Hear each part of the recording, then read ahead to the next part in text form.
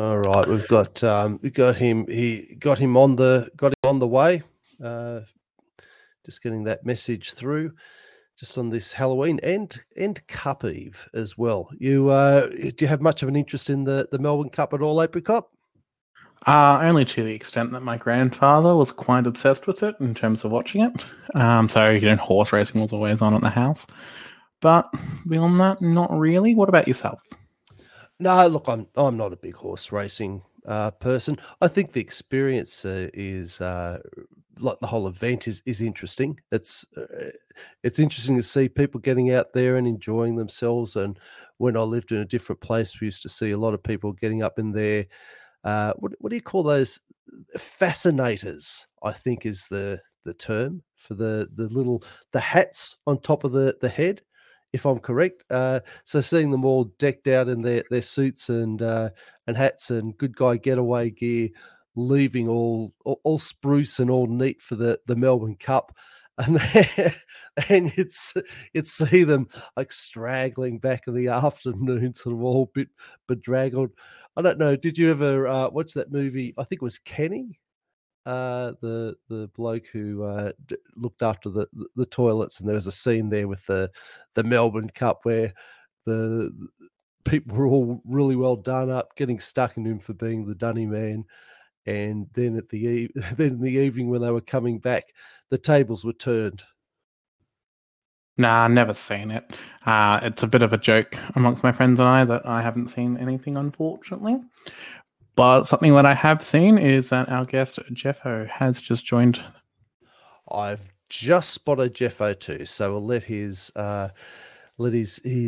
earplugs warm up, let him get in there, and presumably take himself off mute. And as soon as we get him off mute, we'll say good evening to Jeffo. Hello, Jeffo. How are you?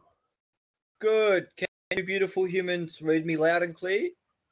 We can read you loud and clear. We were just talking about the Melbourne Cup and a couple of other things more Victorian in nature. But tonight we're talking about all things New South Wales. So look, let's get into it. This is a special edition of Talking AusPol.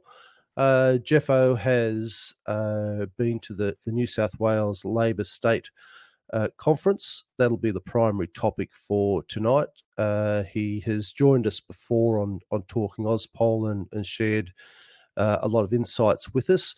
But tonight, given that we're doing our campaign check-in on the regular Sundays now up until the Victorian election, we didn't want to let this opportunity pass to get a lot of details about the New South Wales Labor State Conference. We'll also be talking about the Evatt Lecture, and I'll get you to correct me on the pronunciation here. Is it the Daniel Deniehy Oration? Yep, that's right. That's correct. You got it. Okay. So the Daniel Deniehy Oration, and also Musicians Australia Union meeting with the New South Wales Arts Minister. So look, we'll keep an eye on the chat as well tonight to see if people have questions. We will be fitting it into our 60-minute format tonight. So the New South Wales Labor State Conference is the primary topic. Let's get started with there. Give us a bit of an overview. Fill us in, tell us what your experience was and what the structure. And if we need to, we'll pause in between to clarify a few things and go to a bit more detail. So fire away, Jeffo. Start on the New South Wales State Conference. Well, thank you for inviting me along to talk and for making a special little podcast just for me. Thank you so much, Ardeet. I love your beautiful face. Well, the State Labor Conference, it's part and parcel traditions, happened for at least 120 years, I'd say, before the 1890s, or in the 1890s it started. But during COVID, obviously, there was a two-year break. Essentially, delegates from the branch members of the New South Wales Labor Party all can join in town hall and amend movements into the party's platform each year. So that's the general structure of it. Of course, a lot of the amendments do get circulated through the factional players. I'm not going to lie there before getting approved. And the head kickers will check every delegate to make sure that they're voting in line most of the time. But the parts where I'm most excited about, interested in platforming the times when people go against the grain of their factional overlords. Right. Okay. All right. Yep. Just give us I wouldn't mind. I wouldn't mind hearing a couple of those little juicy ones. But just give us an overview of the conference. As I saw, you had. As I see from the agenda, you had Albanese there. You had New South Wales address by Mark Morey, and the next day you also had the New South Wales Labor leader, Chris Minns. Just give us a bit of a feel for how those people were received, and sure, just how they came across in your perception. Oh, sure. Okay. Well, so I wasn't a delegate. I was only there in observer capacity. So each person picks up their little pass from Trade Unions Hall and the day prior and makes their way to Sydney Town Hall over the Saturday and Sunday. And look, Albanese was definitely received very warmly by the people there. In my perception, it felt as if Albanese had more wind beneath his feet than Chris Minns. A couple of observers that I was sitting next to were even at pains to say that Minns looked like a bit of an actor in comparison. So, look, I think that's probably also down to the difference in, statesmanship or whatever you want to call it, like government experience. Yep. Albanese's obviously been, in government before. Look, the Union's New South Wales speech was also received very well. And I'd say this, despite the left wing's faction structural deficit in the Labor Party, at this conference, compared to the last one I went to in 2019, it was way more impactful and platformed. So I saw that as a welcoming sign as well. Okay, well, look, you had mentioned the factions before.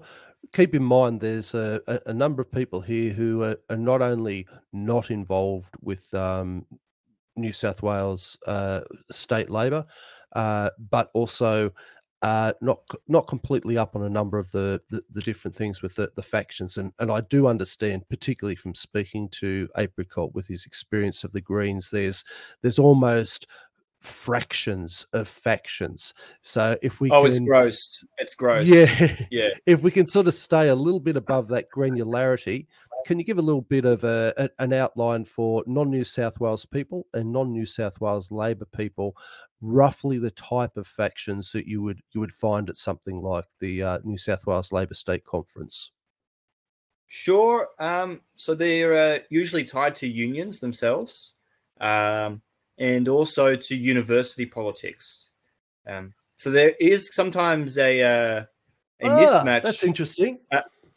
Between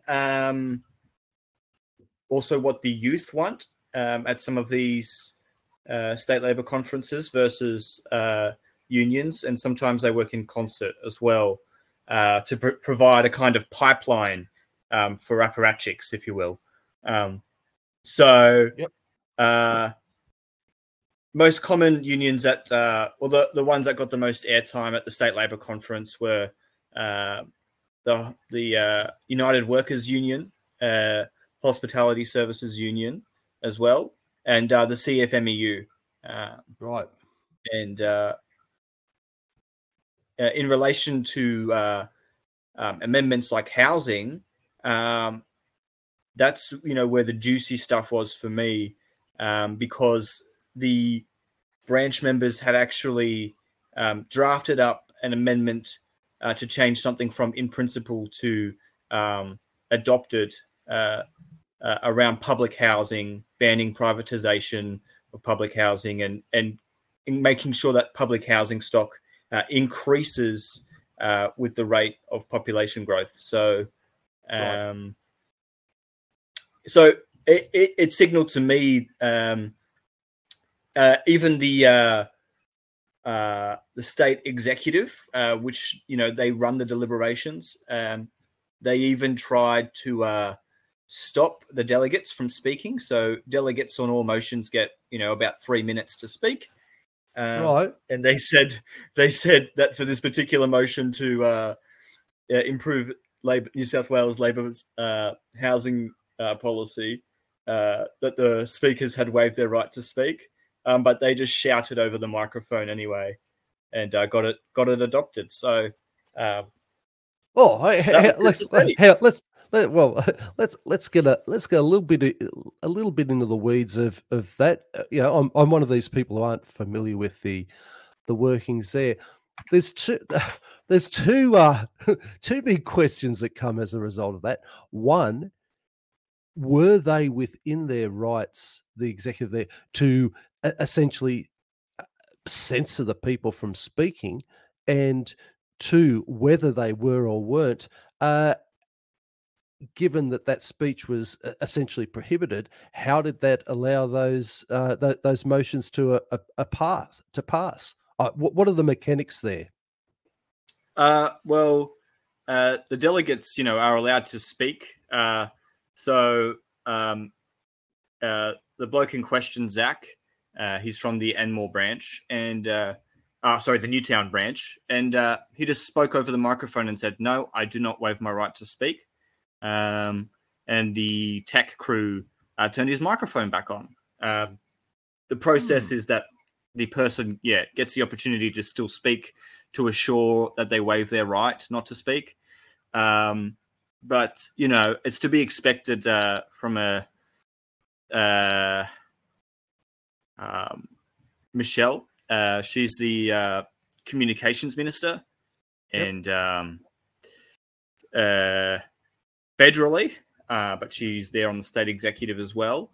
And she is a put it this way, in Kevin Rudd's own words, Michelle is a bit of a wholly owned subsidiary of News Corp. So she doesn't like motions that fundamentally change what New South Wales policies are. But does she have the power to essentially waive someone else's right in lieu of them actually stating they've waived it? Yeah, well, I mean, I guess if there was, a less convicted person, they would just sit down, and then the motion would never even get a vote. So, yes, they do have the right to say that they've been informed that someone wants to waive their right to speak. But again, it's almost down to the individual in that moment to speak whether they want to or not. Is it any sort of sorry, go on, Apricot. Sorry, I just wanted to ask, is that a common occurrence, that kind of behavior? It's common in New South Wales, and has been for a while, which is also probably why the Liberals have been in power here for 12 years. Thanks. Yeah, look, it's an interesting.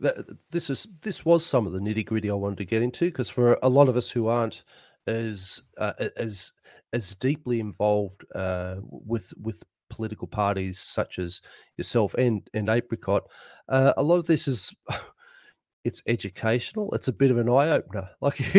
That's surprising to me that you can have someone in power essentially issuing a royal decree to say, well, you have waived your right to waive, and unless they actually stand up for themselves, they get away with it. Well, they almost get away with it. They tried it on. Yeah, they tried it on, exactly, and that's the problem.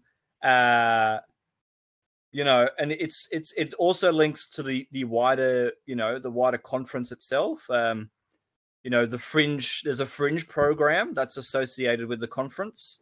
So different labor interest groups, historical, current groups put together, their little events, and they run them alongside the conference.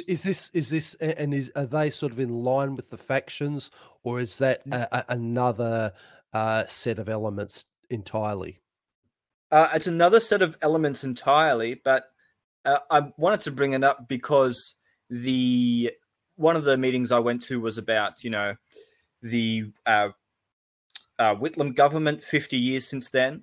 And, right below the conference floor, where there's, 200 delegates sitting down, or 300 delegates, the John Faulkner and Tony Whitlam were talking about problems in the New South Wales internal party structures and the need to reform them to allow more people power and democracy through that internal structure. So, they kind of alluded to Whitlam changing the internal party structure of the federal Labor and state Labor caucuses in the 60s and 70s, and made the case that it should happen for New South Wales as well, to ensure it has any success in the coming decades. So I found that comparison, or that specific fringe event really powerful, because it pointed to what you said about a culture that's kind of set in amongst some of the state executive. In fact, it's almost symbolic. What's your just giving a personal opinion here? What's your personal opinion about that suggestion about these changes that need to be in place, as were discussed in that the essentially a little side conference? What's your opinion on those changes needing to be in place in order to ensure the success of the New South Wales Labor Party? 100%. Obviously, most of the people down there were fucking 70-year-olds. Oh, sorry for swearing. That's all right. This goes out on the podcast. It goes out as explicit, so don't worry. Okay. So most of the people down there were 70-year-olds, but there were a few young, Labor members and uni students who were listening in as well. So I think that the message is slowly seeping in that, you need strong internal and democratic internal party structures in order to thrive. I mean, I think that's what's, seen the languishing of some other state Liberal parties around the place, is that they allow their internal platform policy creation to be dictated by the few, and it leads to worse outcomes in terms of even the survivability of the party. So 100%, the kinds of things they were talking about really putting out education programs, because when you said that people aren't educated about what's happening in what is actually the internal Labor Party structures and this kind of thing, most of the fucking Labor members aren't either. So they don't know the power that they have at their branches just to write a motion that they want to happen. And then if they get its assent from their fellow branch members, they can affect the Labor state platform. But none of the people even have, or hardly any of the Labor members and the young Labor members get this kind of education, because, as I said, it has rotted a bit. I would say, while the Labor Party, I would say this: the Labor Party is, in the conference, showed signs that Labor was ready for government and does have a pretty good chance of winning next year, but it also reflected long-term prospects of withering, if you get what I mean. Yeah. Look, we've got a comment here in the chat from Wozniak M9103. I've been to a Liberal Party conference before. Same thing happens there too, which I can't say is heartening. I also got another comment too, which ties the two of them together from Nobody's Favourite. Do the majors not see this is part of why their primary vote is dropping through the floor? Which we've sort of addressed the descent of the majors on Talking AusPol, but what you're talking about there is essential to the culture of the party, and the culture of the party moves out to the party faithful, who then spread it out to the people closest to them. And if you've got that sort of I suppose division and lack of wanting to strive for that unity, I think that's a fair comment to say that it's going to create a negativity in that culture. Oh yeah, and for me, it's you almost have to take it upon yourself. Like I'm at the University of Newcastle, and the next year, that's what I'm going to be hammering, is about what the actual powers you have are as a Labor member and the internal party structures, because that is a goal of mine, is to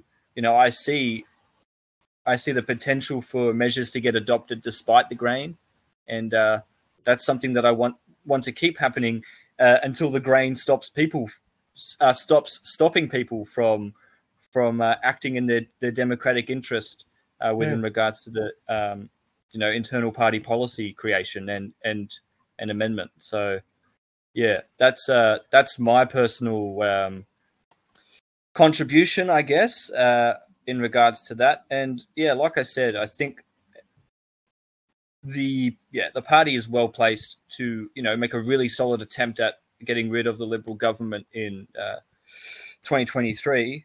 And you guys in Liberal in Victoria, Schmictoria, have had the benefit of not having the direct aristocracy lord over you. So look, congrats on that, and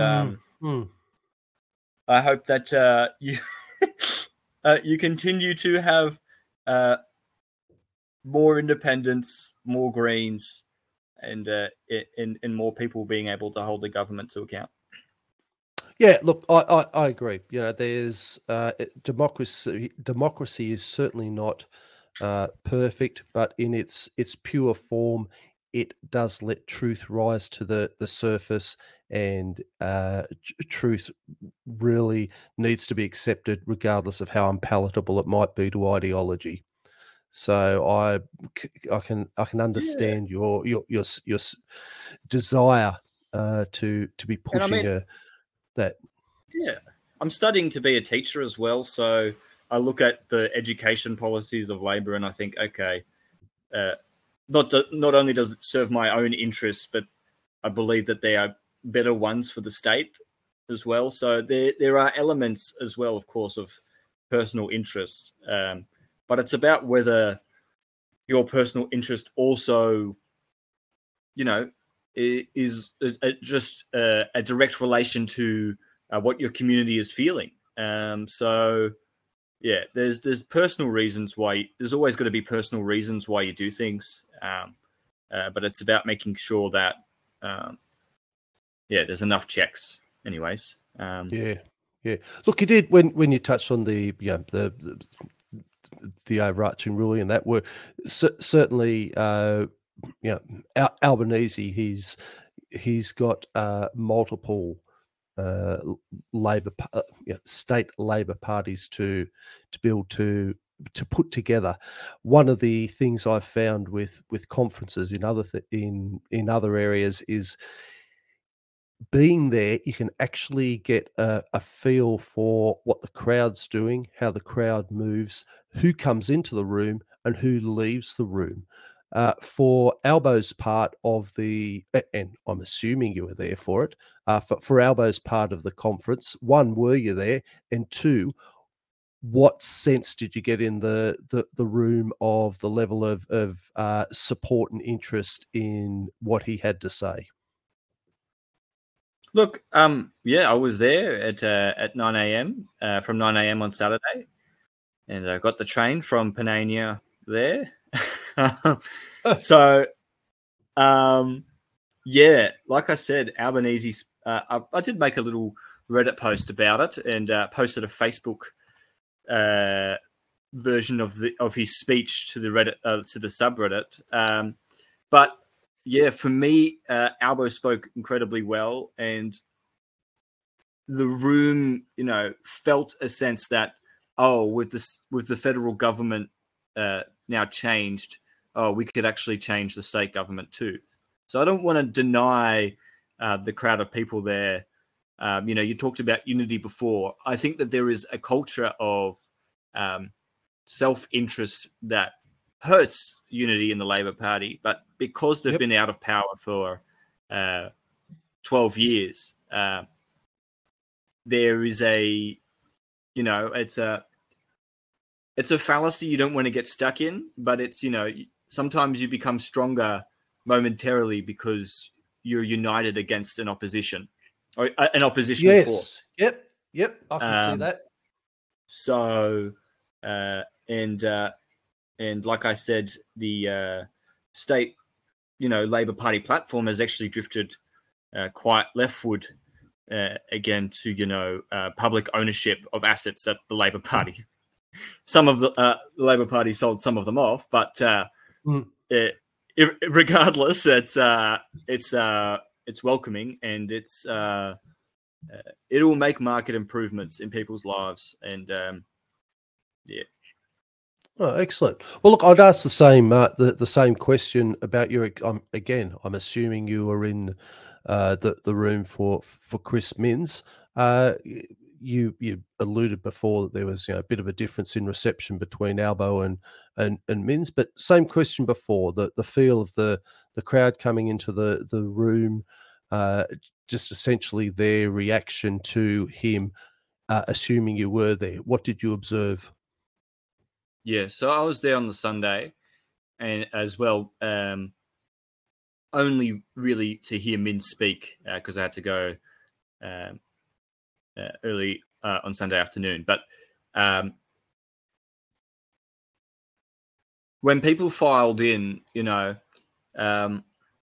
it did feel like he was ready to be premier. But again, the observers I were with on the top floor, and observers kind of you can take this with a grain of salt, because observers like myself are not delegates, and so we may not have as much of a interest in the characters, or not the leaders that we have. As in we don't have an interest in sycophantic leaders. And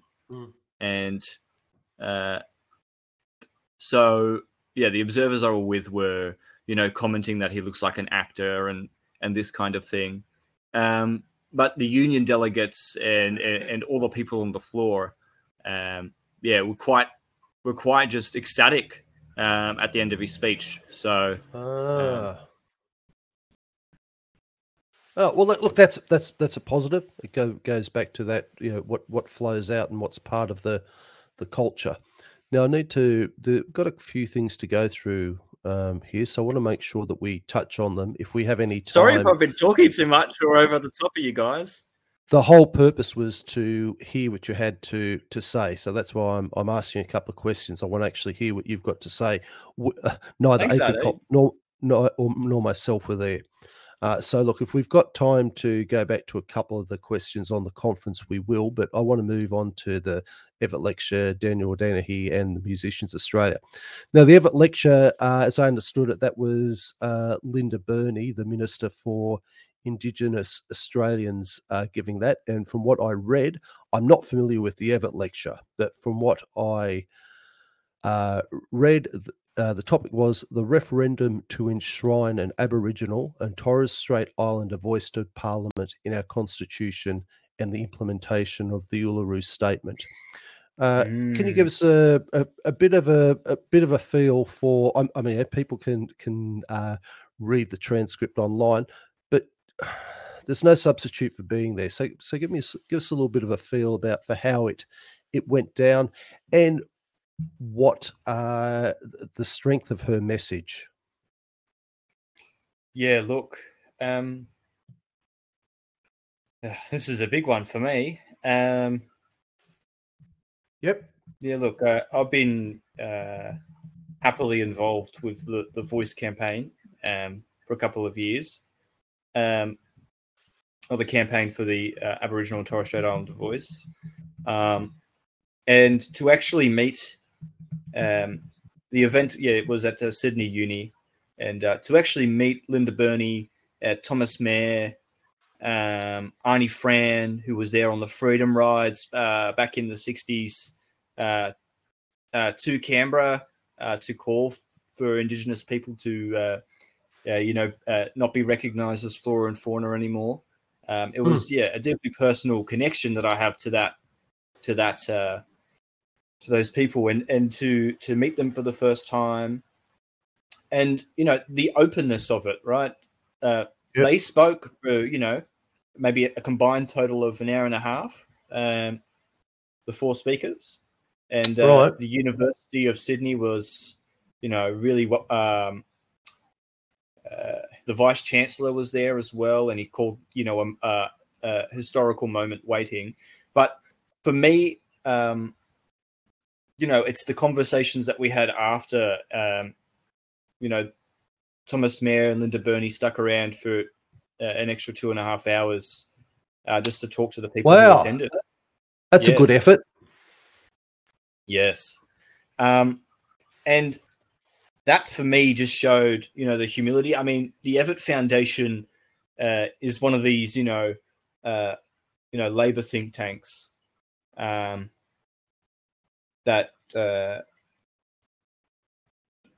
looks for matters of legal, social, and economic importance. Is like their kind of mission.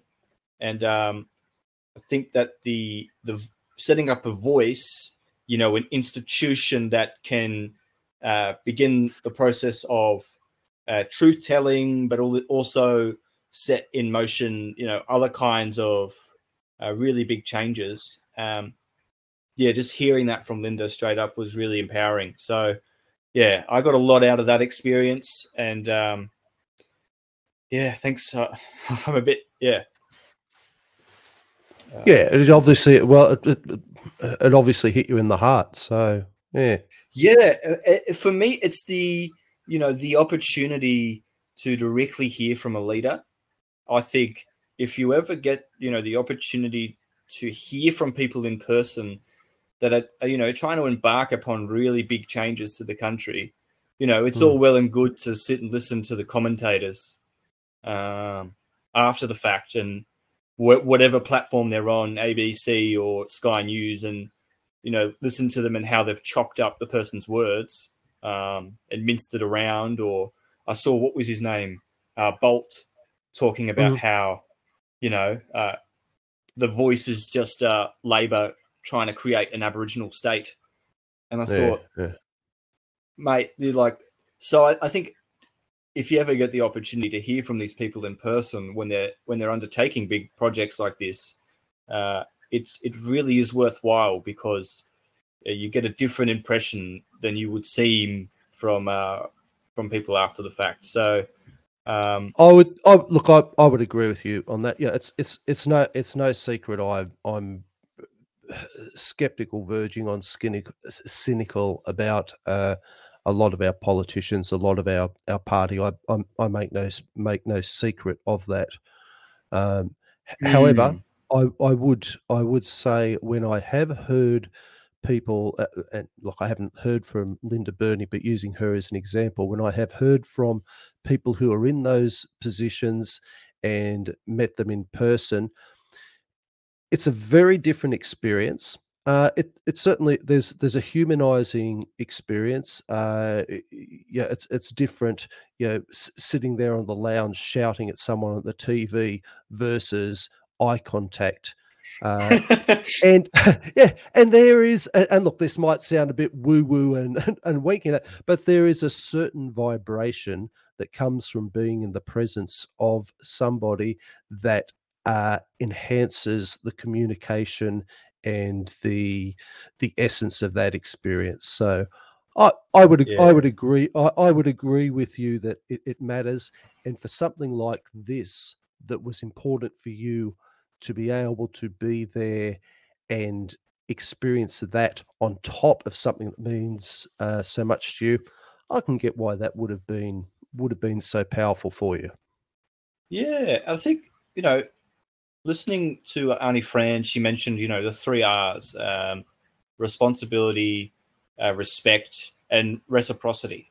And she used those as a kind of a way to frame what the Uluru Statement from the Heart actually is. So, is calling for, and allowing First Nations people the opportunity to really be custodians of the land in a more structural way, because obviously it will be tasked with, putting forward submissions to the Makarrata Commission and looking, being the megaphone, almost, if you will. And for a lot of people, when I heard Thomas Mayer speak before him, so he wrote Finding the Heart of the Nation, which is an awesome book. You should read it.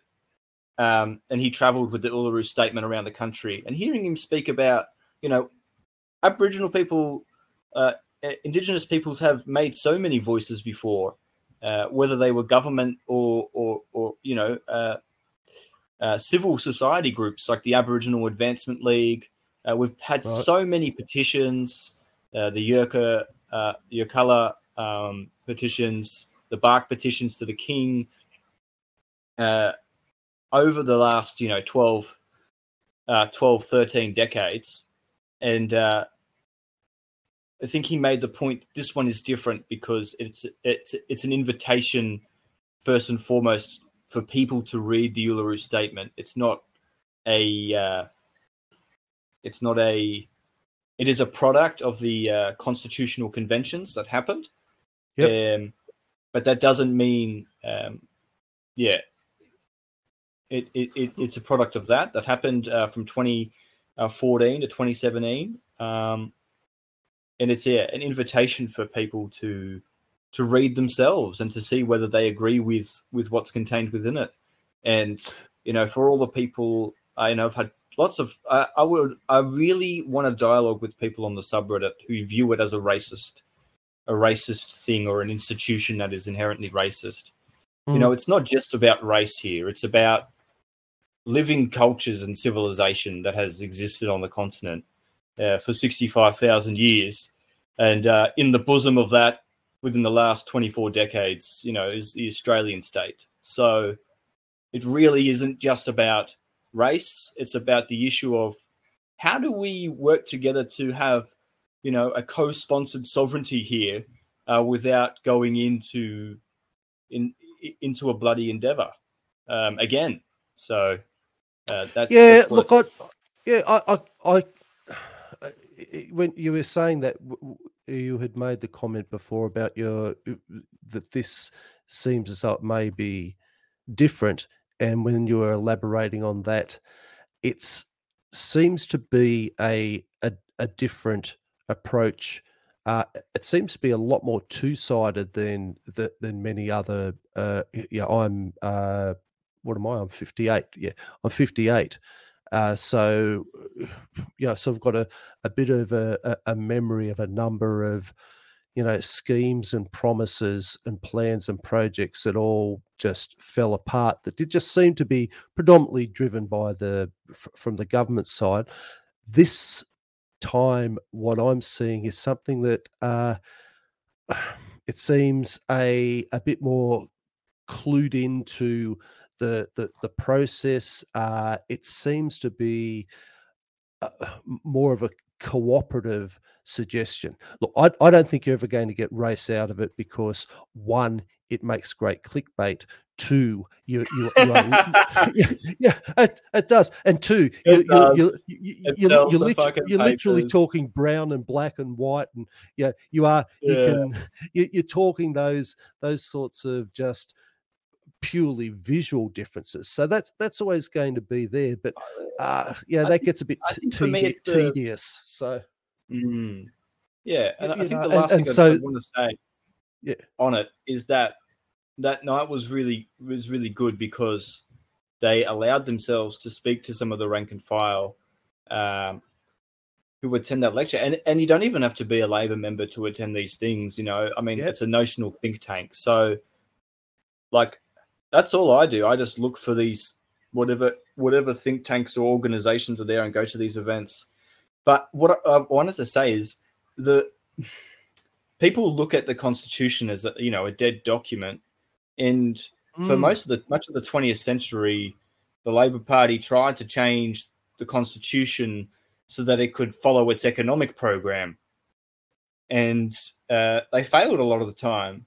So I think that, when we look at the 2021 State of the Environment report and just how, destroyed the Australian ecological sphere is in the span of 200 years, I think that, this is an opportunity to have the voice and to have these larger trajectories to treaty and this kind of thing as a way to fundamentally shift the ability for, custodianship to shine through more fully. Because if we allow that to happen, then we can actually have, the beautiful ecological sphere that Australians love. And it will be a benefit to all people. So I think the race element grates me because it's almost as if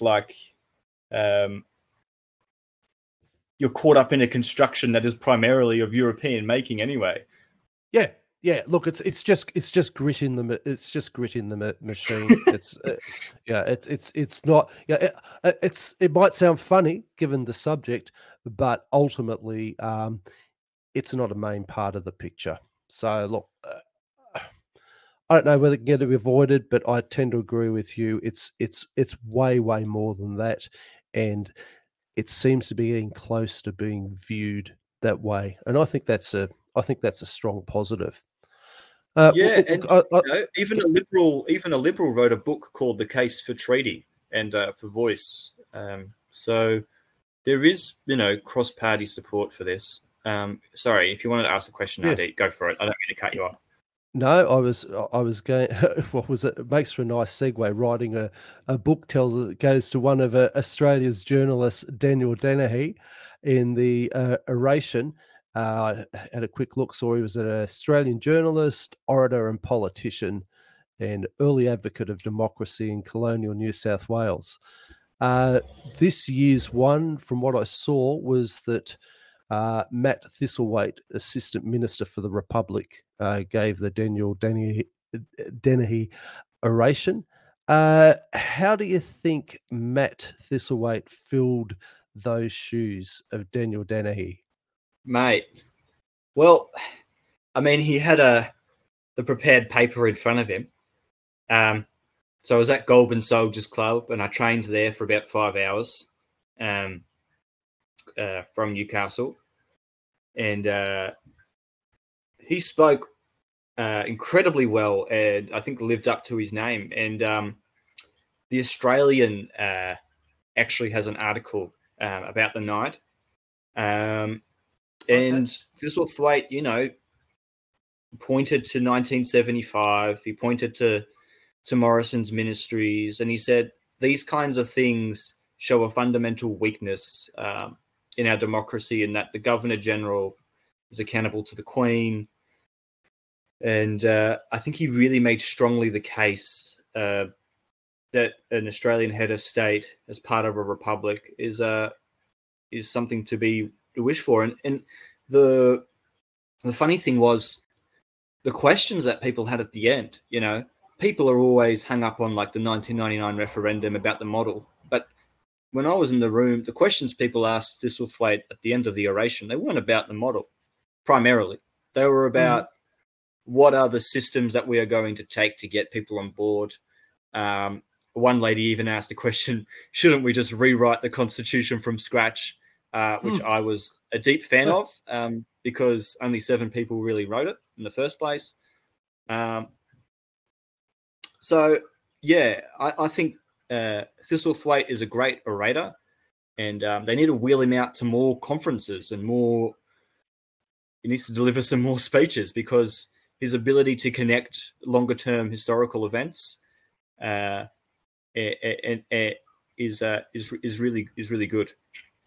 Okay, well that's very positive. I can hear that in your voice. Always satisfying making the effort to go somewhere and somebody delivers.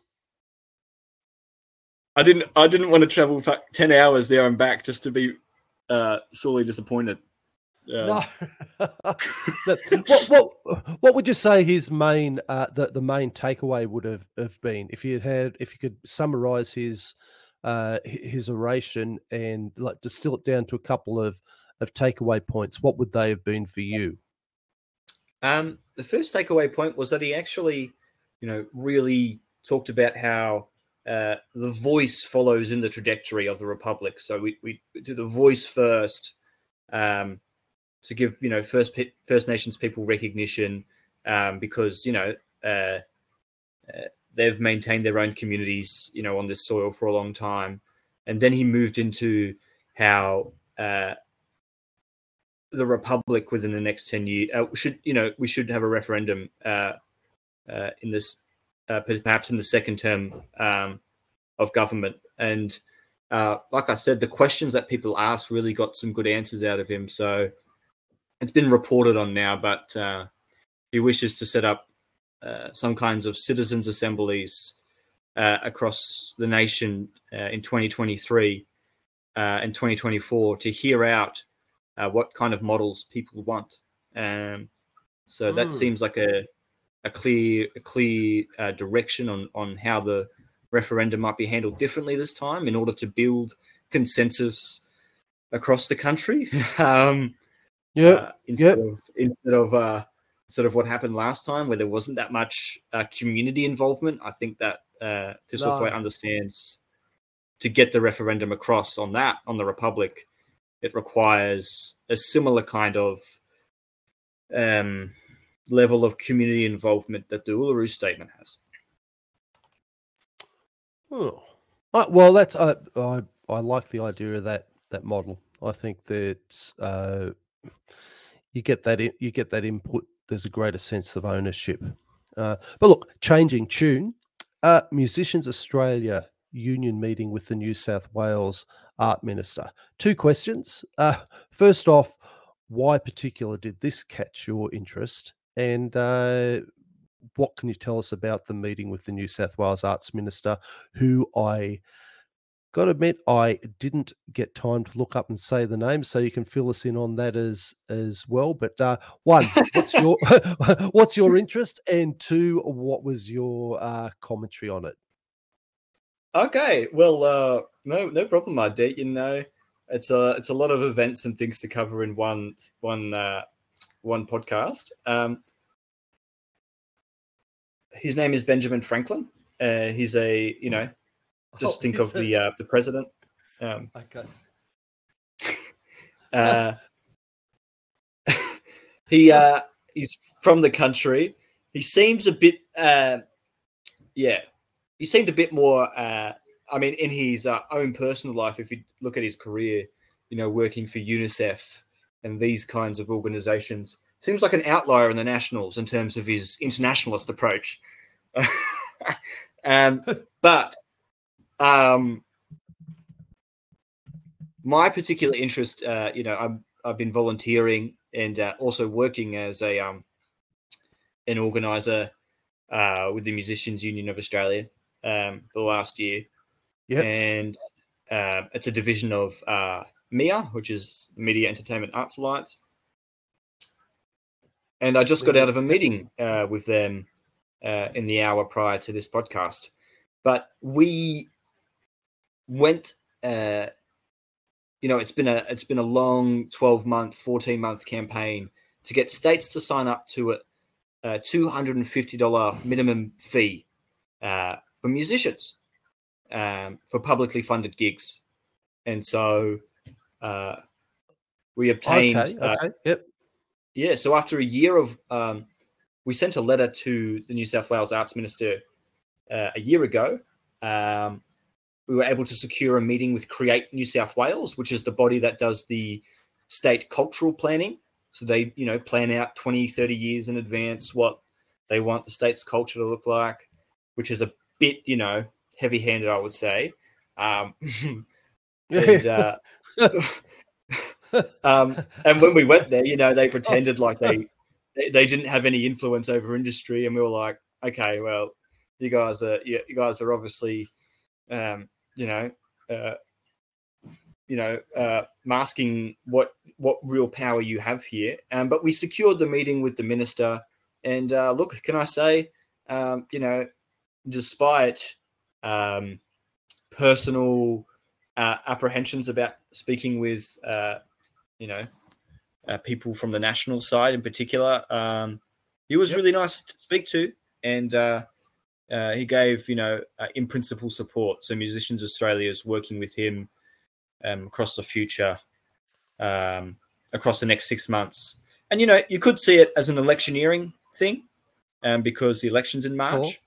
Sure. But I'll give him a chance. And let's face it, if someone's going to write protest songs, it's going to be someone from the Musicians Australia Union, isn't it? Oh yeah, mate. Yeah, that's you can't underestimate that. Well, look, the backlash old mate would get. Yeah. Sure. Exactly. Hey, look, we're coming up to the hour, so look, we'll wrap it up. I really appreciate you taking the time, Jeffo.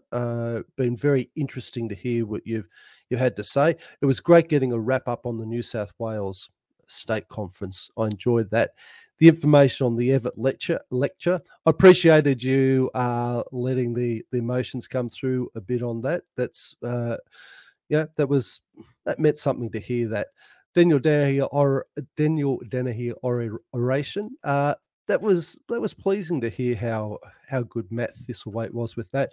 And Musicians Australia, $250 sounds pretty reasonable to me. So, look, I thank you for your time. Apricot and I are both pleased that you were able to make it for this evening. And look, just want to thank to everybody in the chat who participated. We didn't get to everybody's question, but we want to thank nobody's favourite, Wozniak M9103, Independence Human 22, and Endesai. People can read their comments in the chat if they want. But yeah, big thank you to tonight, and thank you to the Talking AusPol audience. Very pleased that we're getting a few responses for that online, and that you're here to allow us to do a special edition, something a bit different. So, look, enjoy the rest of your night, Jeffo, and thank you very much for joining us. Thank you for having me. And Apricot, can I hear your voice before the podcast ends? Yes, I'm here. Sorry I haven't been contributing much, but alas, New South Wales is opaque to me. Well, Victoria is a pain to me too. Well, and you can listen to Apricot talk about Victoria, and you can have a listen. Yeah, so look, thanks everyone. 6 fucking weeks. Yeah, that's right. Yeah, the next 6 fucking weeks. You're exactly right. So look, thanks again, everyone, for joining us. Enjoy the rest of your night, and we'll see you. We'll see you again next Sunday. Speak to you again next Sunday at 10 o'clock Australian Eastern Daylight Time for the campaign catch-up, campaign check-in edition. But thank you very much, Jeffo, and we'll look at those what you've got on there tonight, and might get you to post a couple of the links to. You mentioned that article in the Australian, but also the video, I think it was, of Albanese that you said you had posted in the Reddit. So just as a prompt for people who've listened tonight, that'd be great if you could do that. We will speak to everyone later. Good evening. Happy Halloween. Bye. Yeah. See ya.